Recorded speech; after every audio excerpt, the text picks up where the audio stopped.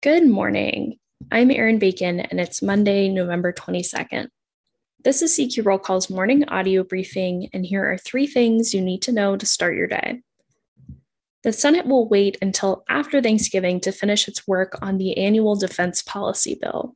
Debate last week was slowed down by a disagreement over which amendments would get floor votes.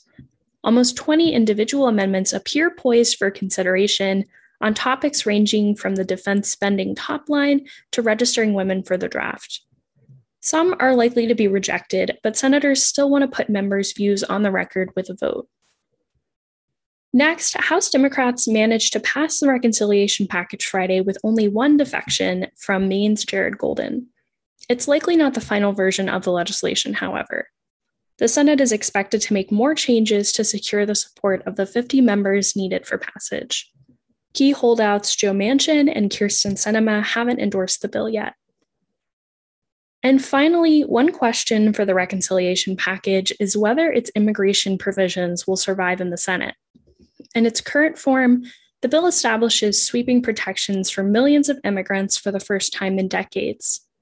But based on the Congressional Budget Office analysis of the bill, the immigration language will need at least some tweaks to comply with Senate budget rules. Check CQ.com throughout the day for developing policy news. And for all of us in the CQ Roll Call newsroom, I'm Erin Bacon. Thanks for listening.